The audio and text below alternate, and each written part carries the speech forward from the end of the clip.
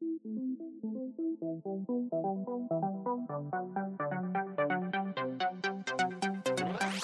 everybody, and welcome to the HTML All the Things podcast, episode number 30, Git Workflow. I'm your host, Matt Lawrence, and I'm joined again by my co-host, Mike Karan. What have you been up to this week, Mike? Hey, Matt. So this week has been a lot of work, just basically contract work, and we have a big kind of team project with our contracts that Matt's even helping out on, and I'm just going between actually developing and managing the work, so I'm kind of like the team lead for this one. So I'm really learning a lot of management skills. I'm learning a lot of collaborative workflow skills, and really this episode is going to talk a lot about that. Like, it's going to talk about at least one big portion of what we're implementing with this project and what we're kind of working on. And I'll let Matt do his update, and he can get into the introduction for the episode. So what's up with you, Matt? Yeah, so same kind of thing. Obviously, I've been helping you out with a certain part of the certain parts of the project here and there. I'm kind of on commission, I guess, if you will. So whenever you guys need me to do like a certain part, you just kind of toss it to me. I do it, and then just essentially hand it in whenever you guys need it handed in. So that's basically my part. I'm not really involved in the management of that because I'm working actually on another project, which I'm the only worker on. For another one of our long-term clients. So it's been a lot of client work the past, I guess, 2 weeks now. This is probably heading into the third week, I'd say, myself. But it's been a pretty busy time. But I mean, it's good money, and we're learning a whole bunch. So that's good. So I think we're going to jump right into the actual structure of the episode, the segments and that type of thing, and then we'll let it explain itself. So segment number 1 is going to be starting without Git. So we've talked about this in the past where we didn't quite get ready to have version control right at the beginning. So we're going to jump into that. Segment number 2, transition to Git. That's self-explanatory. Segment number 3, workflow and benefits. And this is the first time we've had this segment on. We've mentioned this segment that will be kind of an occasional recurring segment. It's called Useful Resource, or Useful Resources, if you will. And this one is about an API marketplace, and I will dive into that as we go. And then Web News, of course, our weekly recurring segment. And this one is about multi-device workflow. So I'm just going to dive right in because the segments kind of go right in order of the almost said the elements, but I guess it's the activities as we went through our career as a web developer, and it kind of leads itself to different workflows as you grow your team and grow your workload. So segment number 1 is starting without Git. So as we've said in the past, we used to use OneDrive to keep each other on the same page. And basically what we used to do was we would have the same OneDrive directory synced to our computers so that work would carry over. Mike would have his, I would have mine. It would just be on the desktop. And then there was a web interface as well if we ever needed to access anything from our phones, etc., etc. However, as many of you probably know, or maybe even cringing about right now, this is not proper version control.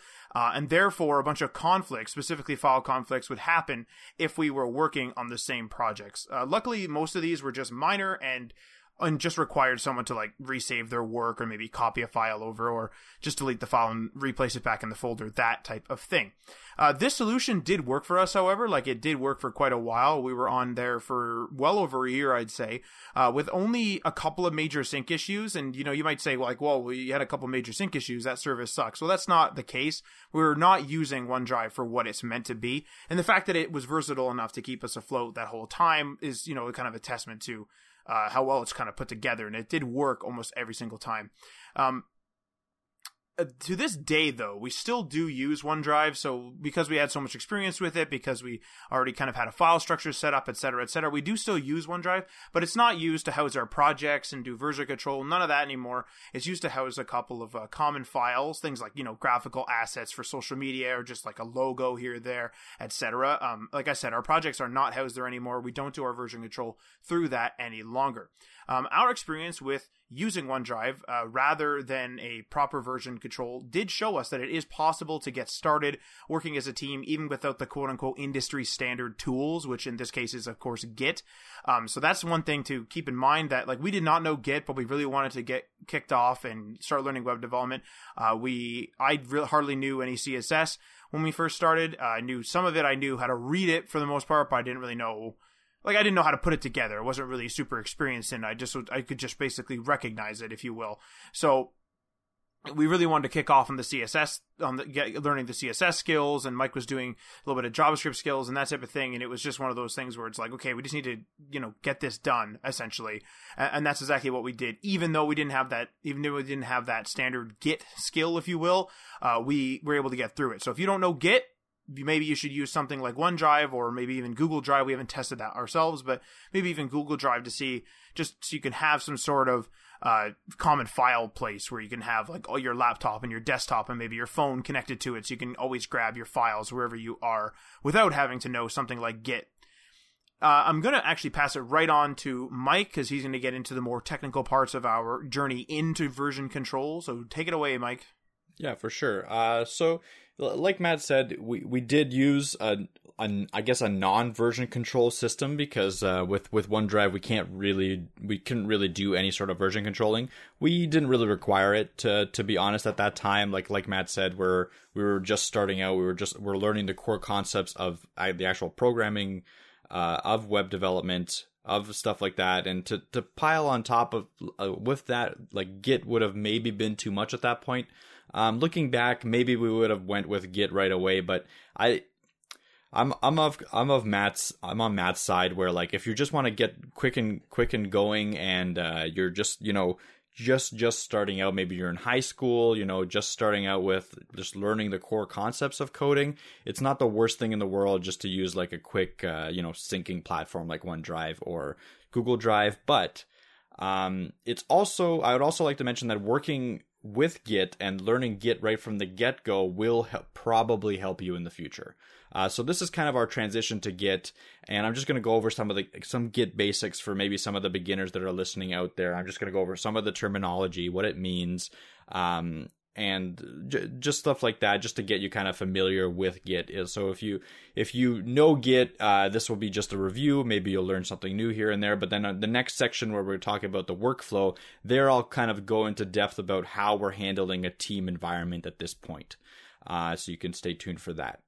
So pretty much, working on your own is still a good time to at least learn and practice your Git skills. Even though it might seem like it's slowing you down, it really is preparing you for the eventuality of having to work in a team environment and having to use Git as a very core production utility in your development. And it'd also come up during interviews. Like, interviews usually ask a couple of Git questions to make sure that you're familiar with the Git structure. And actually your job, as obviously when you get the interview and you start working, you'll need to continue to develop your Git skills. So my basic principles are always the same. Kind of learn the base really well, and then everything else will be easy for you. So let's learn the basics first. So let's start with cloning. So this is a term in Git. It's the initial act of taking the repository from your Git source, so from your site where you store your Git projects. It could be GitHub, could be Bitbucket, could be GitLab. There's plenty of them out there. We use a lot of Bitbucket. I have been transitioning a little bit, especially for my open source projects, to GitHub, just because it's the industry standard. But I would kind of balance for both. But pretty much, the cloning is the initial act of taking the repository from the online source, so from your Git repository somewhere on GitHub or Bitbucket, and putting it onto your local computer. So it's a simple command. I'm not going to go into depth with commands, because you can easily look up some cheat sheets for Git, and that'll be a lot more useful than me, regurgitating a bunch of commands at you in an audio format. I don't think that's the way to learn it, but I want to go over the terminology for sure. So the next thing is pulling. So let's say you're the one that's cloned it. You wait a couple of days, and your team has been working on the project. What you want to do is you want to update your repository, like your local repository. And that's what pulling is for. So it's taking the changes from the Git source repository, and updating your local repository. The next thing is committing. So you've done some changes. You now want to, put them into your Git structure. So committing is the first step of that. It's the action that ties your current change that you've made in your local repository to a commit object, which is a Git object that you're able to then label and message with a reference to the changes that you've made. So you want to kind of give a a good verbal commit message. So if you've changed the nav bar, you want to, label it. I've like literally changed the nav bar. If you've, added the logo to the nav bar, label it as I've added the logo to the nav bar. That's the commit message. I like to commit decently often. Sometimes I forget and then I'll have to write longer commits, but I usually try to be fairly descriptive in my commit messages when I'm inputting those changes into Git, because going back to a project history is a really important thing. Going back to see when you added, what you added, is an important part of the whole Git structure. So that's committing. Then there's pushing. That's the next step in actually putting your changes on your Git repository. So it's taking all your local commits that you've just made and then transferring them, pushing them to the Git source repository on your GitHubs and Bitbuckets. So this is, again, the process of taking the initial thing is committing. You're committing all your changes. Then you take your changes and you push them. You take your committed changes and you push them to your repository. The next thing is fetching, which is pretty much just updating your local Git file with the current status and updates of the Git repository. It's not actually changing anything in your local structure. It's just updating the Git file. Then there's things in Git called branches. This is a system within Git that is essentially a copy of your repository. It allows you to develop code risk-free without touching what is referred to as a master copy or master. Usually branches are used for feature development, and the best practice is to create a branch for each feature. Once that feature is complete, to close that branch. So you want to create a navigation system in your application. You create a branch called, I like to use my first and last initial dash create dash navigation. Something like that would be a good branch to create. And with that, again, that branch is separate from the master, the main branch, the main copy on the Git repository. So you can do whatever you want to it. Even if you break it and push changes, nothing will happen to that master. But what you'll have to do next is something called a merge. And this is a system that's in place. Also a Git system that's in place is where you have to take that branch and you put it into another branch, whether that be master, it could be a different branch. And I'll talk about why you would want to merge two branches different, like for, that aren't master together. There are use cases in that. And it essentially, and the trick is here to avoid working on the same portions of code when you're doing merges. So if you have like multiple branches, try to make sure that those branches aren't working on the exact same pieces of code in each branch. Otherwise, when you do a merge, there will be conflicts and you'll have to manually handle those conflicts. Git does show you where the conflicts are, which is a huge help. And it's definitely 100% possible to handle the conflicts manually, but it also adds that extra step and extra fail point. So you want to make sure when you're managing your team to make sure that everyone's working kind of in separate files, and it'll just help your workflow as you go. So yeah, these are pretty much the base core concepts that make up most of the functionality. You'll need to know, at least have a good base and be able to integrate easily into the company's workflow. And sometimes really learning specific workflow habits, like we'll cover in segment 3, can pigeonhole you because almost every company will have a different workflow. So just keep that in mind. Like, I'll be talking about a workflow, but this isn't the be all end all workflow. This is something that I have taken from different sources that I have manipulated into my own kind of, it's very specific to the application that we're doing. And every company will have a very specific workflow, but the essential parts, the base knowledge, like we've been talking about just now, the cloning, pulling, committing, pushing, fetching, branches, merges, all that stays the same and is a very good core base knowledge for you to know. So with that, I'm gonna go on to the next segment. Unless Matt, do you have any comments about the initial transition to Git, the Git structure? No, I think that pretty much summarizes our journey anyway, for sure. Cool. Yeah. All right. So the next section is workflow and benefits. So recently we've begun working in larger teams, and that has pushed us to really develop our workflow and develop our Git structure skills. And then this is just going to be this section is going to be an example of what we developed and what we're using currently with our contractor, with our company that we're doing, what we're doing. So, and other companies, again, will use different approaches depending on the project complexity, the team size, the technologies available, etc. Like there's plenty different ways to do this Git workflow. This is the one that we've chosen. Hopefully it helps you kind of structure your own and you can manipulate it as you want. So our branch structure is as follows. No one codes inside of the master copy, the master branch. It is the production branch, and only once the application is fully tested do we promote anything to master. The main development branch is called dev-integration, so dev integration. Here's where everyone's feature and design branches will merge into for testing. Every developer gets their own branch, usually just one at a time, although there are a few exceptions if multiple large features are being worked on by a single developer at once. They could take a couple of branches to do those features if they want to kind of multitask and context switch. So that's essentially our Git's like the branch structure. It's fairly simple. Again, the main things are that we don't code in master and we have a dev integration branch, and everyone has their own branch that they're actually coding in. So once if a developer feels like they have a good section of their feature done and they want to test it in the complete dev integration branch, what they do is they create a thing called a pull request. And a pull request is a system within Git's infrastructure to signify that there's an attempt being made to merge branches. It's usually easier to use a Git services UI, so like a Bitbucket UI, GitHub, GitLab. They have their own UI for this specific pull request feature, and it's fairly graphically intensive, and it's a good practice to use those. You can use it from the terminal. You can use it from the command line, but it's not necessary. Like I haven't seen anyone use the Git the pull request feature from the command line since I've started it. Most of it's just done straight through the web portal.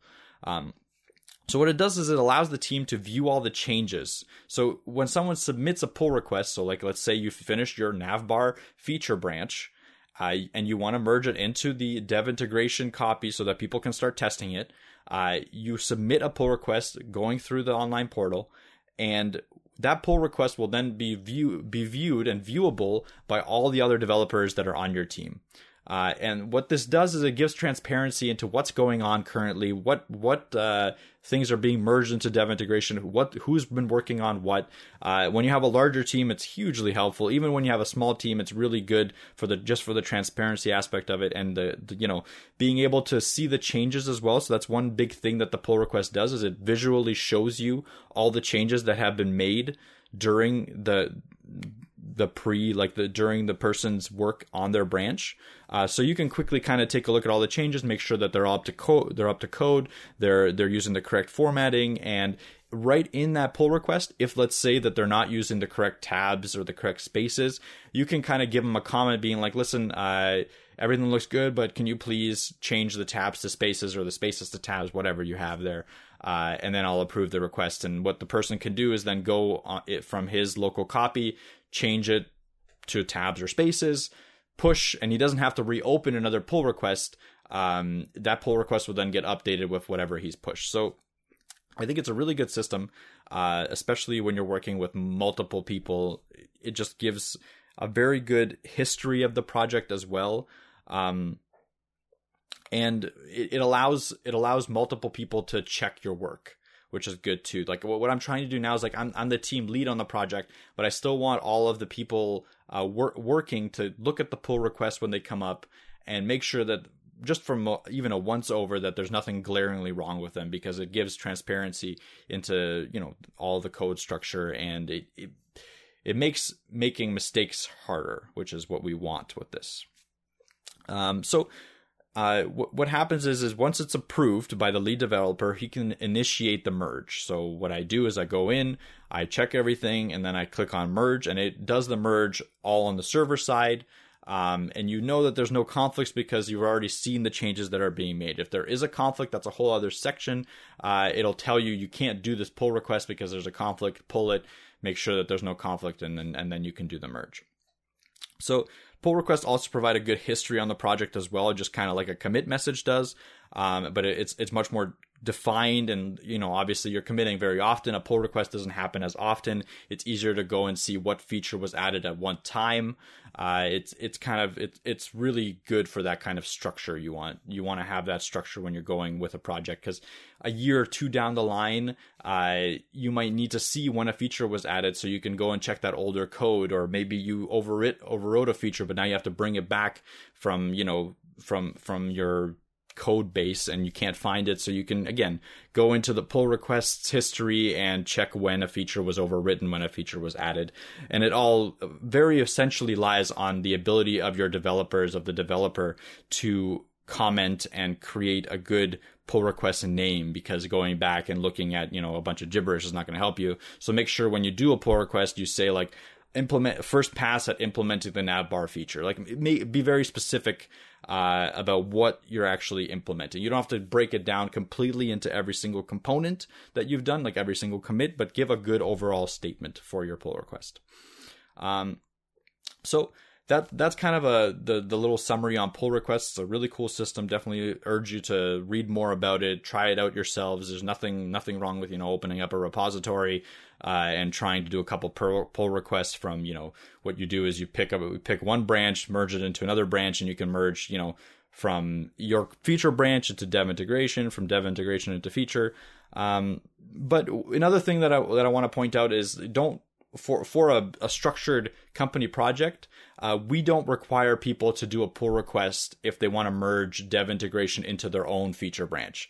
And this is essentially because there's no risk of conflict for us. So the dev integration branch, yes, that's in testing environments. So if it breaks, then we have to fix that as fast as possible. But your own local branches aren't in any testing environments other than your own. So it's on your own risk. So if you want to do a merge from dev integration into your own branch, all you have to really do is do a git pull, then origin and your branch names. That's a command. You can look it up. It's fairly simple to do that merge. So, like I mentioned previously, once everything is merged into dev integration and thoroughly tested, a pull request can be opened into master then. And this will then be vetted by the senior developers and engineers on the project and merged. And after which production deployment and DevOps can begin. So that's kind of like the start to finish Git workflow. Just for, obviously, it's not the whole thing. It's just a snippet of the whole process. There's plenty of nuance in Git. There's plenty of things that you'll have to look into yourself, but it's really good to kind of get a good understanding of the base concept. It's good to kind of go through the process multiple times, even on your own, or maybe you're working with your partner. Make sure that you kind of try to do it as much as you can, even though it might slow you down a little bit at the start. Try to power through that and learn as much as you can if you have the time, obviously. But that's it for the Git section of this. I think I'll pass it off to Matt if he has any comments, or moving on to the next section. No, I think that's a really good comprehensive look at Git, and I do definitely agree that it was definitely an evolution in our workflow from OneDrive to Git. So if you're not using version control, or specifically not using Git, and you're just using something like OneDrive or just saving files wherever, you should definitely look at version control, because if you eventually do work on a team, which you probably will at some point, or if you just want to track larger projects, it's definitely the place to be, the skill to know right now. So, but I think I'm going to move on right now to the next segment. So this is going to be almost a temporary, but it's going to be an occasional recurring segment called Useful Resource or Useful Resources, and in this case, it's an API market. So I'm just going to do a brief kind of backstory on APIs, and then I will dive right into the resource. So a lot of the time, app ideas require an external source of information or some sort of off-app computing in order to provide a useful service. So, for example, a video game collection app isn't going to contain all the video games that have come out and will come out. Otherwise, the app would just be enormous in size. Use all your phone storage, it'd just be a disaster. So instead, when you search for a game to add to your collection, the app will generally call upon an API, which will which will typically search a massive database of video games alongside other goodies that are that's like the cover art or like the release dates of the games, etc., etc. And oftentimes when people come up with an idea for an app, they'll back down from making it because their idea requires a lot of specific information. So like those games, like I mentioned, or it needs some sort of machine learning, so that's a very difficult skill to learn, etc., etc. Luckily, there are a ton of APIs out there that can usually help out with these types of needs, and they allow developers to finish up their apps without filling in massive databases or learning complex things like the machine learning, like I mentioned. So today's resource is an API marketplace called Rapid API. Now, I found Rapid API, or actually more specifically, I found a website called Mashape, so that's MASHAPE. When I stumbled upon a Hearthstone, which is a video game, a Hearthstone API, and the Hearthstone API linked to it, and it said, check us out on Mashape or whatever, and I clicked on there. Now, Mashape was acquired by Rapid API a few years ago, so that's why I mentioned that's what the correlation is between them, in case you're more familiar with the Mashape brand over the Rapid API one. If you go to a Mashape link, as far as I can tell, it always directs to Rapid API, but they basically did the same thing.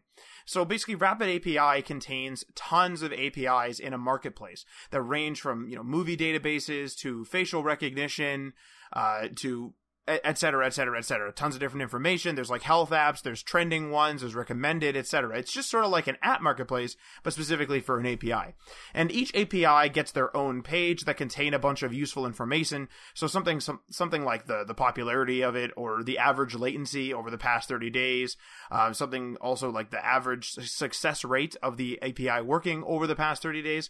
And then there's also more technical things, such as how to access the API in a variety of methods. So maybe you're using Node.js, maybe you're using PHP, etc. There's a list there that'll say like, hey, this API can be accessed with these, 5, 6, my microphone, 5, 6, etc. methods. It also tells you whether the app is free or if it's freemium or if it's paid, because some of these things, obviously, they're hard to gather, like gathering all that information or whatever you're doing. So sometimes they are paid, sometimes it's limited paid. So like I said, freemium, they'll let you have a certain amount of accesses or use the API a certain amount until you have to pay for it, etc. So it's a nice range, and this marketplace allows you to kind of tell like, oh, this one's free, I'll give this a go to learn how to access APIs if you've never done that before. Or, I really need this information and it's only this much, so I'll buy that, etc. So stuff like that. You can also actually just test out the API right on the page. So there's an endpoint tester or whatever they call it on there, and you can literally just go through the different get methods, and you can just say like, oh, get movie name, get game name, whatever you're trying to get. You just quickly go in there, and then bang, you can just quickly check it right there on the page. And the reason why I mention this is because one of the things that we'll often do when we're looking to have or make an app or have an app idea is that we'll be like kind of fishing for an idea. We'll be like, okay, let's make an app this week or something. And what do we want to make? What do we want to make? And oftentimes you'll find yourself flipping through the apps on your phone, or you'll find yourself flipping through the apps in the Play Store or in the App Store if you're on the Apple side of things. And you're really getting kind of the consumer experience. But looking through an API marketplace like this, so like Rapid API, you're actually going through something that's a little more technical, a little more closer to the developer side of things. And so therefore you're kind of like looking at these tools and being like, oh, cool, I could actually gather that information. So it's something that you didn't even think of, or something that you just kind of blocked out of your mind because you're like, oh, I can't get all those model numbers or something like that. So there may be an API out there for you. So when I was looking through it, I kind of came up with a couple of quick little app ideas just in my own head. They're not going to probably come to fruition, but if you're looking to learn how to access APIs, or you're looking for a specific API, or if you're just looking to do a project like I mentioned, check out Rapid API. It's free to check out. There's accounts and stuff like that. I don't have an account yet on there. I've only used it a couple of times, but be sure to check them out. Check out all the different APIs on there. But also keep in mind that APIs are literally everywhere. So if you don't find it on Rapid API, make sure I think you can actually submit it to them, but you can also go and just search the internet for an API of some type to see if it exists, because APIs are really great for that type of thing, offloading work, like I said, or accessing those large databases. So it's just a really quick little segment there. Just check out Rapid API. The link will be in the show notes, and I'm going to pass it on to Mike to kick off the beginning of the web news this week. So take it away, Mike. All right. So with web news this week, we're talking about multi-device workflow. So it kind of ties into our Git workflow discussion, because what Git allows you to do is work on multiple devices, allows multiple people to work on on the same project. What multi-device workflow is referring to in this case is how do you handle life with a phone, a PC, a laptop, a MacBook, a tablet. Like, how do you handle that life? And there's a new thing that's come up, like maybe even yesterday or something like that. I just learned about it today, really. And it's called it's the Microsoft Timeline Chrome extension. So what the Microsoft Timeline is, if you're a Windows user, it is like a historical look at what you've been doing on your computer. So it allows you to kind of see from any computer that you're signed into with the same Microsoft account, allows you to kind of see what you've been working on and also continue working on all those things that you were working on immediately. So it's kind of like exactly where you left off. You go and you click on one of the timelines, and it allows you to continue working. So what's new today that I found out is there's a Chrome extension which allows Chrome to integrate with this. Before, Edge was the only browser that you could see all the tabs that you were working on, but now Chrome is integrated, and so I can essentially what this means is I can be working on a document on Google Docs, and I can be looking at resources like CSS tricks or Stack Overflow. I could, stuff like that on Chrome on my computer, and then I can kind of leave and go down for lunch or something like that, and I can pull out my phone, and if I have the Microsoft Launcher installed, I can go and look at the timeline and see what I've been working on my computer and just go right from there and continue working on it, which is, today I've installed it. I've already used it 3 or 4 times. I was working on I think a CSS range slider, and I was working on it, and then I had to go get some lunch, and I just remembered something, and I was like, oh, I wonder if that worked, and I went to look at the resource I was looking at just as I left, and it was right there on my phone already. So as of right now, it's worked great for me. I do have a disclaimer in the fact that it seems to be pretty random what it decides to put on your phone. Like, it's not like it puts all the tabs that you have open currently on your computer, which is what I thought it would do. It seems like a very selective few of the tabs that it's decided for some reason to put on your device. Like, I don't know how, I don't know if that's like intended functionality currently, or this is just like, the process and they're working out bugs and stuff like that. Again, it's just come out, like this Chrome extension has just come out. So let me know if you have good experience with Windows Timeline, and if that's exactly how it works. Like, is it selective, or is it supposed to show every single tab that I have open at all times? I kind of wish it was every single tab because it's up to me to choose. But so far, it's kind of chosen the correct tabs somehow, the ones that I needed. So I'm not complaining too much. We'll see how that goes over the next couple weeks or so. I'll maybe update you guys on Twitter. So that's kind of like just a little tidbit for working, on the go or working with multiple devices. Because I have, personally, I have a PC, one PC, full on desktop computer. I have a Ultrabook, Windows Ultrabook. I have an older MacBook Pro.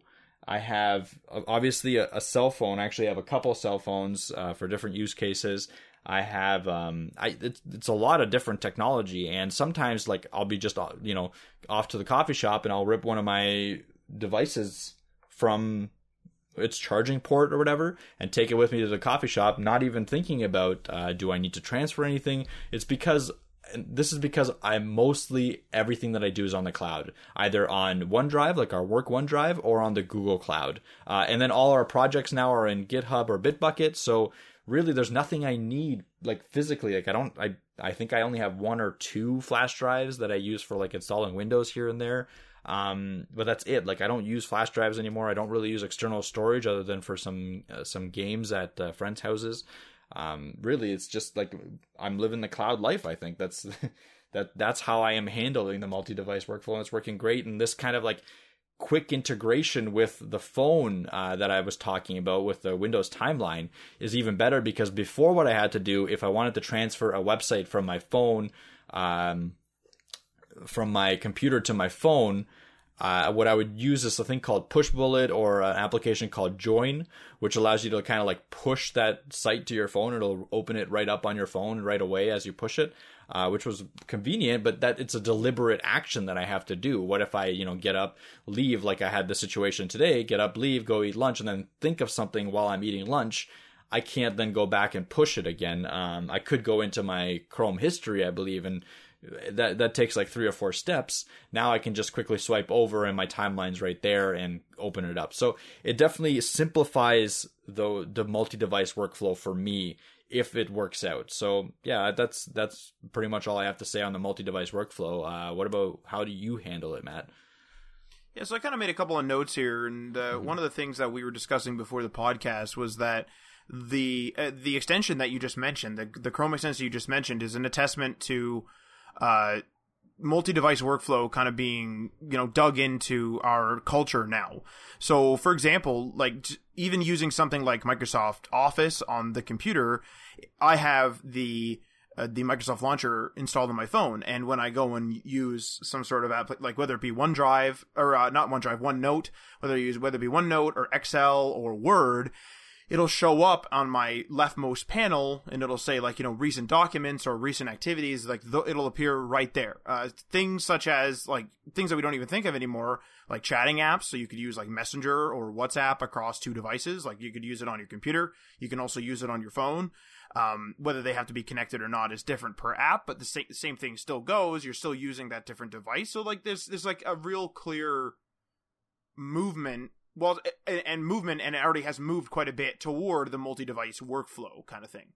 And this kind of begs a couple of questions to be answered, in my opinion. So things like the PWA, it may kind of seem like an off-topic thing, but a progressive web app. So, for example, could we, in the future, in a near future even, be working, let's say, in a PWA, so like I said, a progressive web app, and working on that on your computer? So let's say you're inserting numbers for accounting or something, whatever it is, and you have your phone automatically sync with whatever you're working on, right? Because you're just syncing it with your account on that website or on that PWA.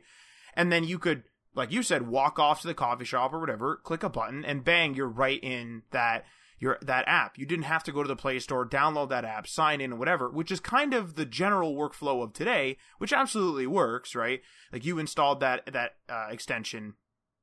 Generally, you'll install, like we have the QuickBook app installed on our phone. We also use the QuickBooks app, and that's actually, or not an app, but I use the web app, but you could have it installed on the actual computer. So it's like, it's one of those things where there's so many options, but like, does the PWA bridge that gap? This is a PWA is more or less, there's some, limitations because it is new, but more or less it's a cross-platform way to do things. Some things won't run offline on iPhones, but the actual web app will work just fine. Like No BS News for Reddit does work just fine on an iPhone for the most part. It works with even more functionality on Android in its current sort of demo state. And it's super interesting to see this revolution try to take off. And we were just talking about how PWAs don't really fit anywhere. And I kind of think this is where the idea even kind of came for them. Because it just kind of makes sense. Like, I don't use Outlook on my computer. I don't use Outlook desktop. I don't even use Outlook on my phone. When I'm on my computer, I use the web app. And then I use like I use BlackBerry Hub actually on my phone, which is like a totally different experience. But the whole point is like if that Outlook, the Outlook web app, if that was just a PWA that would just open because I have the Microsoft Launcher, it detects I'm logged in and in some way just syncs it over, you wouldn't even need an app. I wouldn't have even thought to download the Hub. Now, the Hub is a great app, whatever, but all I'm saying is that you, like right now, we don't have to think about moving the data much because, you just download the app and sign in. But that's still a couple of deliberate actions. PWAs might bridge that so that it's so background. It's such a background task to move your data around that you don't even really need to move it around. It's just like, oh, I gotta like click this button and it'll just log me in because I'm both my devices are on Chrome and I'm signed in on both, etc., etc. So just kind of a cool way to do it. So what I kind of think is that this is kind of pointing us toward a more unified OS future, and whether that be more integrations between operating systems. So like Word, like Microsoft Word on a Mac is like a really simple integration. For example, it's a Microsoft application that runs on a competing platform on top of a Mac. Or you could actually see things consolidating. So let's say, and we discussed this in brief before, Chrome OS and Android, those two could become some sort of new thing where we have a new OS that's on the phone and on their laptops, et cetera, something like that. We all also mentioned to a big extent that Chrome extension that you just mentioned, that is pulling stuff, from Windows and throws it to our Android devices. So that's a big thing. And Microsoft Launcher is like an Android. It's a launcher, so it's like basically like an Android conversion, if you will, just in terms of using your home screen and that type of thing. And that is made by Microsoft, who is technically competing with Google, but they have like that integration right there. So this is really starting to pull things together. And I kind of want to get your thoughts on whether you can see PWAs falling into this. So I have some cool updates here. So I was just looking at the timeline on my phone, and I was looking at Reddit on my computer, like through Chrome. If I click on Reddit here, like the Reddit subreddit that I was subscribed to or the page that I was looking at, it'll actually open it directly up in my app because it knows that intent is intended for Reddit, and the Reddit intents are handled by my Reddit application, which is Reddit Sync. That's pretty cool. Yeah, so not only that, the other thing I was doing is we were writing the doc, like for this episode, and we were doing that in Google Docs online, through Chrome. So it shows me that we were working on that, and when I go to it, it also opens up in the Google Docs application that I have installed on my phone. So it doesn't open up as a website; it opens up like directly in the application. So it's extremely seamless, and it's extremely fast. So I think that very much kind of proves your point almost that it's already happening, right? Like it's already taking the web experience and opening it up into a native experience right away. So like it definitely just, it kind of like flows really well too. Like I said, I wish it showed all of my tabs that are currently open. That would be really cool. But and I'm hoping that that's just a glitch that they'll fix or something like that. But really, just looking at this right now, this is already extremely useful to me. So it's definitely, I definitely see it happening where like you won't, like the advantage of a PWA, let's say you don't have something installed and you're on their website on their computer, you're not really using their PWA fully, right? But you're using their website, which is in the background technically a PWA. You send it over to your phone, or like it's already on your phone through the Windows timeline, you click on it, it opens as a PWA on your phone and gives you the option to add it to your home screen without having to go into the the Play Store. It's just extremely streamlined at that point. Like that's an extremely streamlined experience. And then you have it on your phone if you want it. Like it's obviously an option. Like you can just continue using it, say no to adding it to your home screen. But if you do, like if you say yes, that's all you have to do. You've added it, you've pressed yes, it's already on your home screen. If you can go back to it at a later date, it's now, a PWA on your phone. So yeah, like I definitely like it. It's surprising to me that I didn't there wasn't more fuss about this Chrome extension. I thought that definitely would have generated a lot of buzz. I saw a couple posts on Reddit about it, but nothing too big. And just like it's definitely a huge workflow advantage. Like I see it like making my life easier, which is not something I could say every day. Yeah, like it's pretty awesome. The thing is with that type of stuff too, is that like UX stuff doesn't generate really a buzz. And so like them releasing like a Chrome extension, it's like, oh, it's just an extension. Them releasing a new browser would generate a whole bunch of buzz in like various news outlets and that type of thing and websites. But them making an extension, which is, it's, I don't have it yet, but it sounds like it's extremely useful. That's not as exciting to people. And so like I think the UX stuff is like really normally missed a lot. And I feel like, slightly off topic, but I do feel like maybe companies need to focus on, they don't need to use the term UX or user experience, but they really should focus on marketing the fact that, hey, look how convenient this is. Like, oh, we open this file like we opened this post on the computer, like you were on there, and then it opened it right in the Reddit app. Like, look how convenient that is. And I feel like that gets lost on a lot of people. Like, I didn't really see much marketing at all for the Microsoft launcher. I just downloaded it because I was like, well, I use Windows all the time and I use all the Microsoft services. So, like, I might as well do it. And I do like the UX of it. Like, I've never had a launcher on my phone before, other than the ones that come with, like, the OEM one, like the one that come out of the box. I usually don't do a launcher. But I've left the Microsoft launcher on there for quite a while now. Because I like the widgets on the side and a whole bunch of the other features there. So, like, I really feel like there's almost a hole in a lot of companies' marketing, maybe, or I don't even know how else you would fix the issue. But it needs to be something that really shows off. It really needs to, like, show off how useful it is. Like generate a buzz around something that doesn't have a buzz. Like, don't just play on the fact that it's like, oh, we're going to release a new, you know what I'm trying to say? It's like when somebody has a new product, that already is buzzworthy. It's like people are like, oh, what is it? What is it? You know, and then like the news outlets come and everyone like goes and clicks on the links and, you know, hooray for everyone. But there's like that lull period where like things don't generate a buzz, but companies should somehow like force them to have a buzz. Be like, take a look at how fast this is now. Take a look at how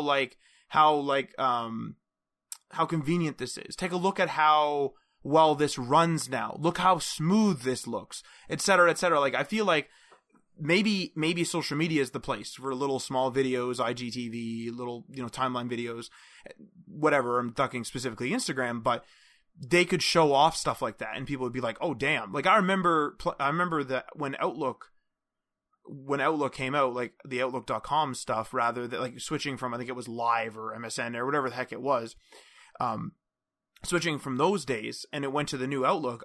Like, that was a half decent marketing thing where they were like, hey, look at all these features. Look at how good this looks. You know, look at this, look at that. And it was a mail app. And I was like, oh, I'll sign. I literally signed up for the notification for when it was ready. So I was like, oh, that's cool. Jeez. I'll check it out then. And I wasn't like, you know, obviously it wasn't as buzzworthy as like checking out trailers on it or something like a movie. But like, you know, it was enough for me to be like, oh, I'd like to check that out once it's out. Okay, I'll sign up, you know, and I'll just take a look at it. So I feel like there's a missing piece there in UX. Yeah, I see what you're saying. I think you're right. It would be a kind of a cool platform on Instagram or Twitter where they could show little mini videos or maybe a couple, you know, sliding photos of how the UX works. And that probably would work really well. I'm wondering if it's because in their eyes they don't see it as being ready for prime time yet, and like it's possible that they want to flush out everything with the enthusiast crowd, because really, like, the enthusiasts know about it because of like stuff like Reddit and technology blogs and stuff like that.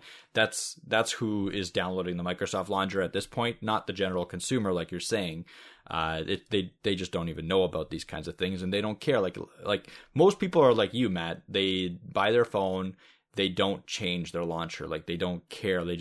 It works. That's it. Like, there's very few of us where they will go in and try all the different launchers out there and customize them to our liking. Like, I've gone through probably like, I don't know, 20 launchers, 30 launchers. I don't know. Like, I try different launchers all the time. I'm currently, like, today was my first day on the Microsoft launcher and I'm liking it so far. I'm going to keep it for a bit. But I'm definitely going to try something else in the future.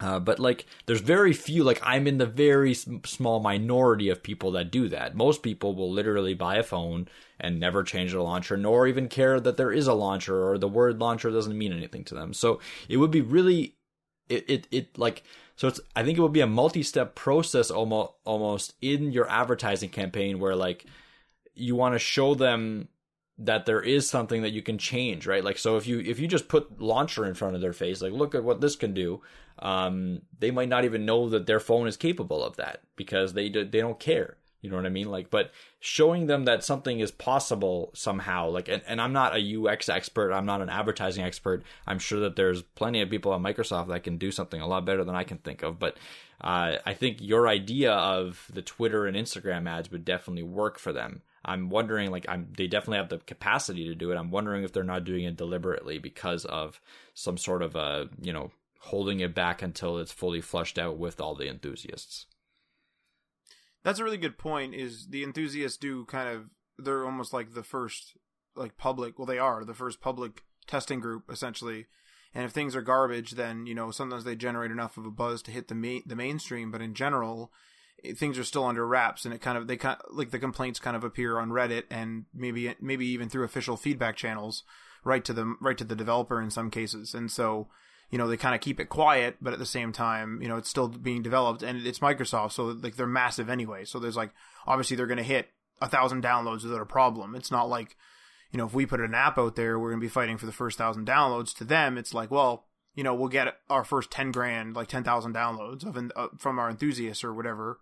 And then we'll just advertise this later because we can, but we'll get a decent amount of, either whether it be revenue or usability or feedback or whatever they're looking for in this initial stage. So like a larger company, that does kind of make sense.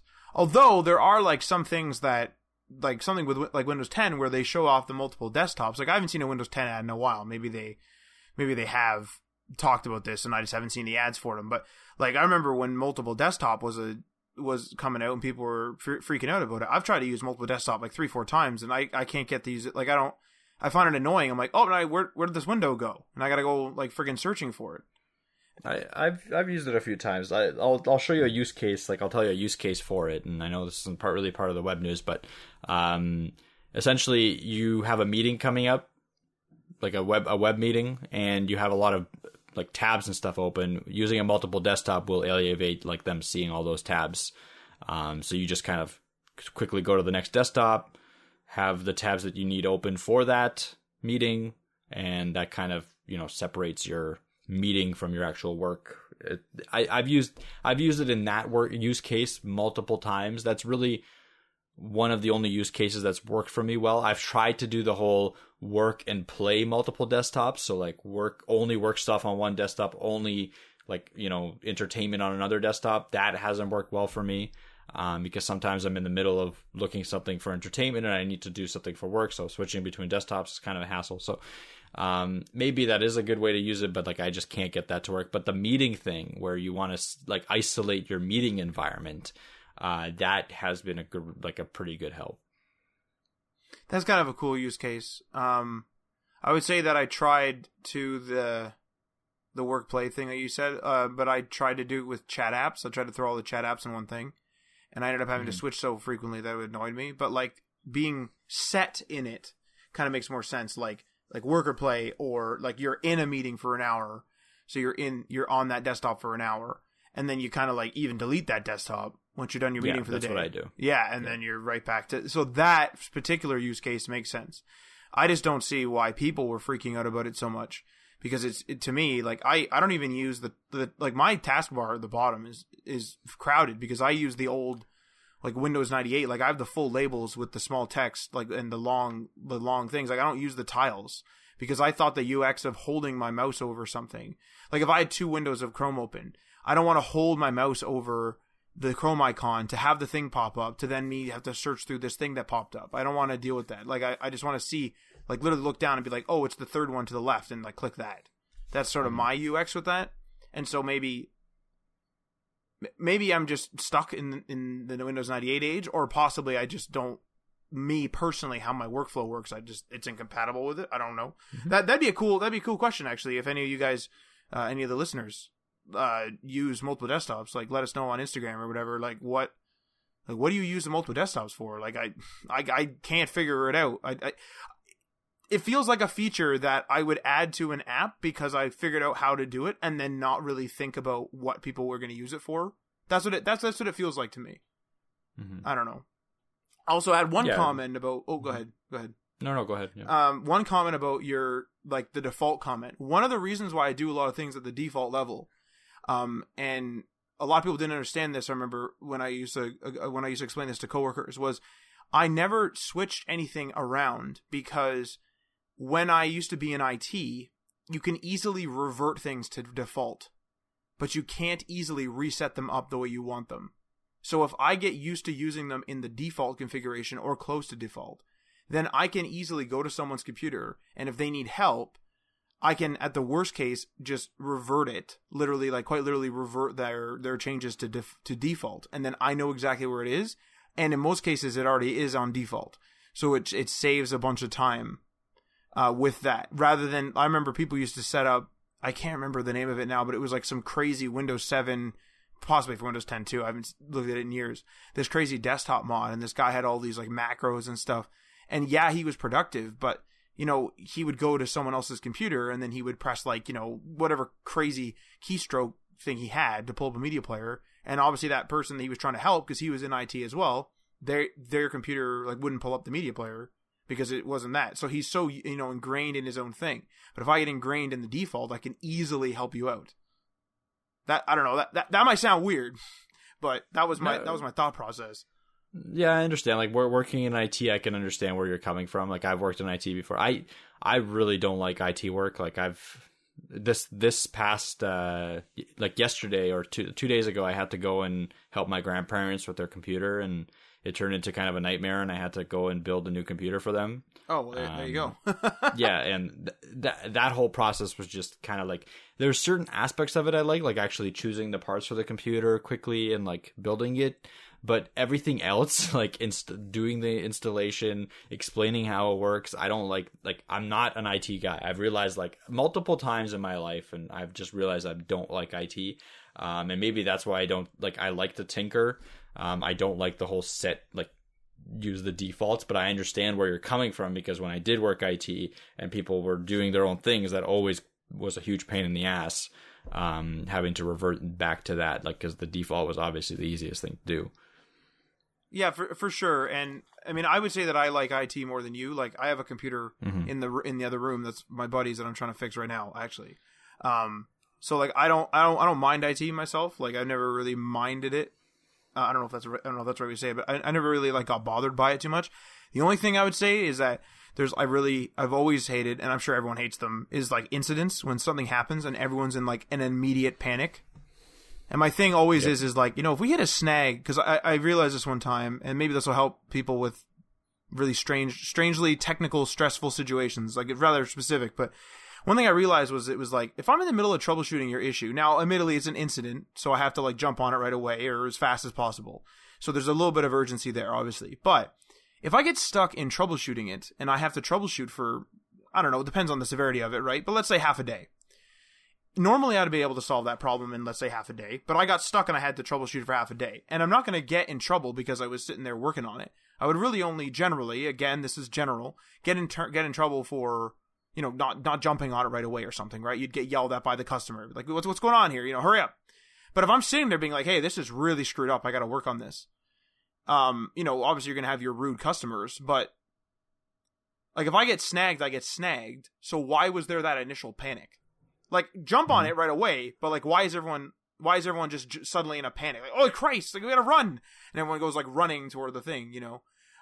Not that like a lot of office workers didn't do that. Obviously, that's where I learned this more calm way to do it, was instead of like, you know, get up and run to it, kind of like in school, you kind of get that, like, get all tense for a test or whatever, or a lab test or labs in our cases, which were really stressful in most cases, but.